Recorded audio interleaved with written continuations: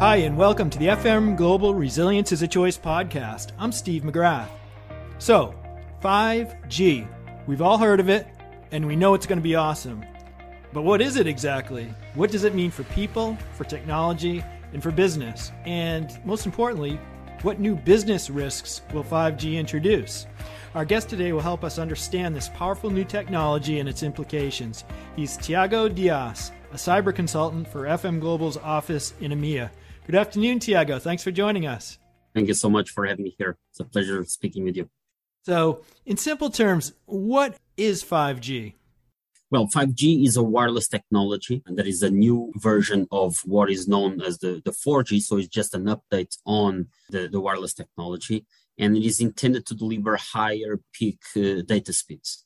Of course, there are other benefits like low latency, more reliability, network capacity, better availability of the environment itself.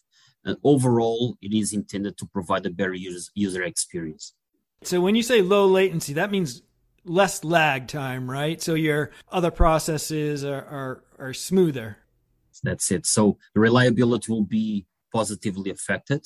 The latency is the delay that devices need to speak with one another. Everything will be faster, not only the speed itself, but all the process that is involved in establishing those communications. So what kind of new applications will the world see? Well, the obvious one will be an enhanced mobile broadband. Overall, we'll have more capacity when it comes to our mobile usage. But from, let's say, a professional point of view, 5G will enable mission-critical communications. So when I mean mission-critical communications, I mean remote control of critical infrastructure, autonomous vehicles or smart vehicles, medical procedures. So there will be an impact whenever there is the need for connectivity. Like I mentioned, a better experience overall. And I've also heard that maybe virtual reality, augmented reality would benefit from 5G as well? Yeah, so the need for those type of technologies is based on the bandwidth that we need to process. 5G will allow for added broadband. Of course, more devices, they will need to be connected, and 5G will allow this higher and bigger surface of connectivity and different types of devices being connected seamlessly. Virtual reality will benefit not only from the bandwidth side of things, but also all the security that comes with the new 5G technology. So there is an improvement on the security features that 5G allows, that previous versions did not allow. Of course, this also represents risks in terms of backward compatibility, but virtual reality, augmented reality, all of that is going to benefit and will be more available to 5G infrastructure. So I was reading an MIT publication today, and it said half the world will have 5G by 2025, it's estimated. So I'm wondering, what share of people have it today? And if so, what are they doing with it right now? Yeah, 5G is on early stage right now.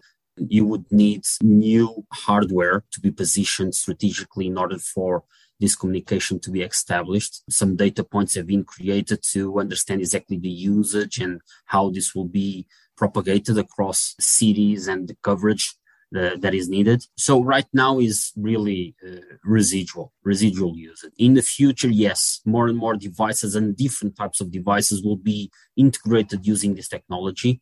It is expected that for each human, each person will have 7 devices with himself connected using 5G. This means a lot more devices, a lot more sensors, a lot more hardware and software being interlinked. And of course, this comes with added vulnerabilities as well. One of the applications that you mentioned in a recent article you wrote was Industry 4.0. What could that be like with 5G?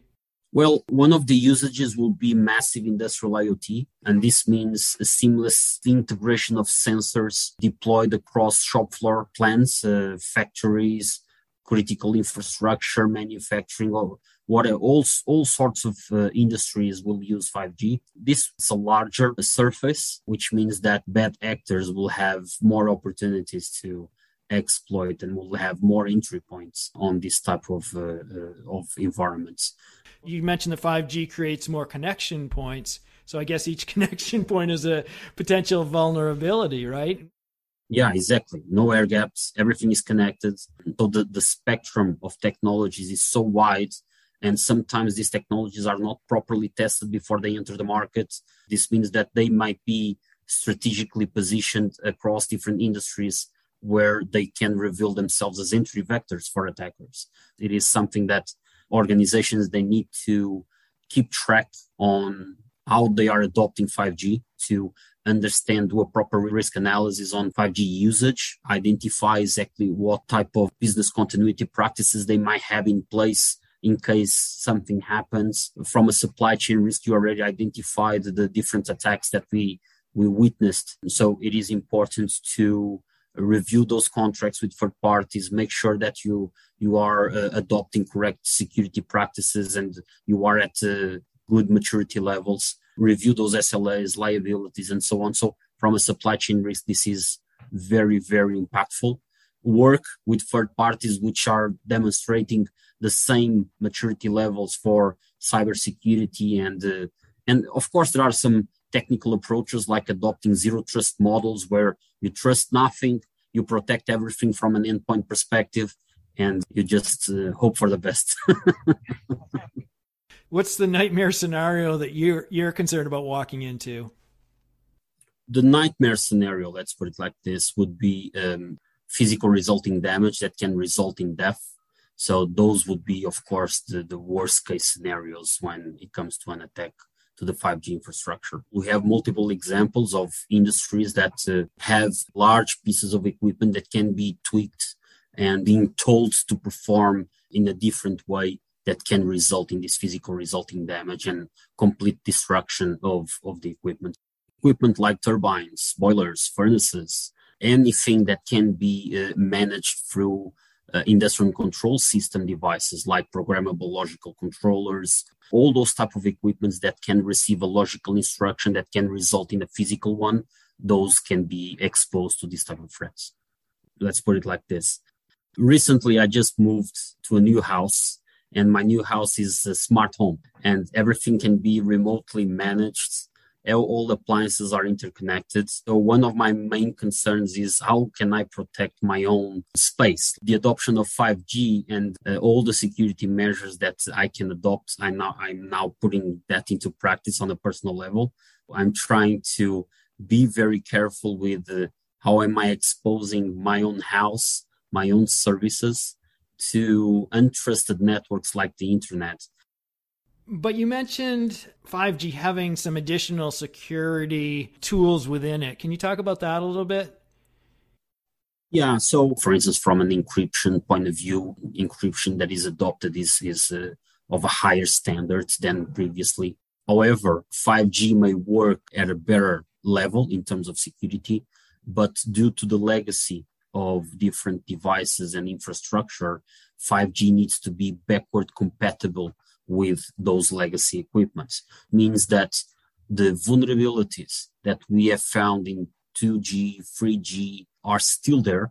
We need to make sure that those vulnerabilities are correctly managed if you need to drop down to 3G, for instance, instead of keeping a 5G connectivity.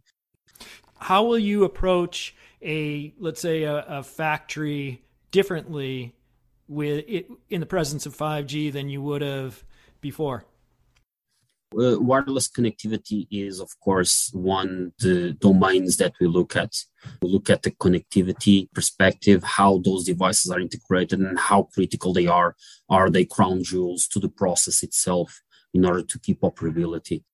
Every wireless connectivity is looked at very carefully. Of course, if there is any legacy, if there is any connectivity, if there is no traffic management between those devices, if there are no controls like traffic inspection, and so we call it a defense-in layer approach, meaning that all of those devices should be evaluated and security controls adopted, considering that criticality to the business and the risk that is implied in using those.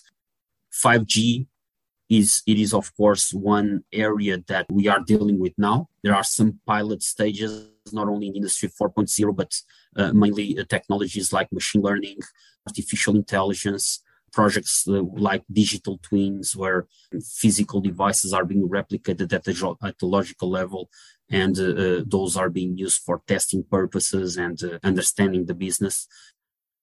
For the senior executives, senior financial executives, CFOs, et cetera, who are listening to this, how should they proceed and make sure that they're doing everything that they can for their companies to mitigate the risk in addition to taking the opportunity?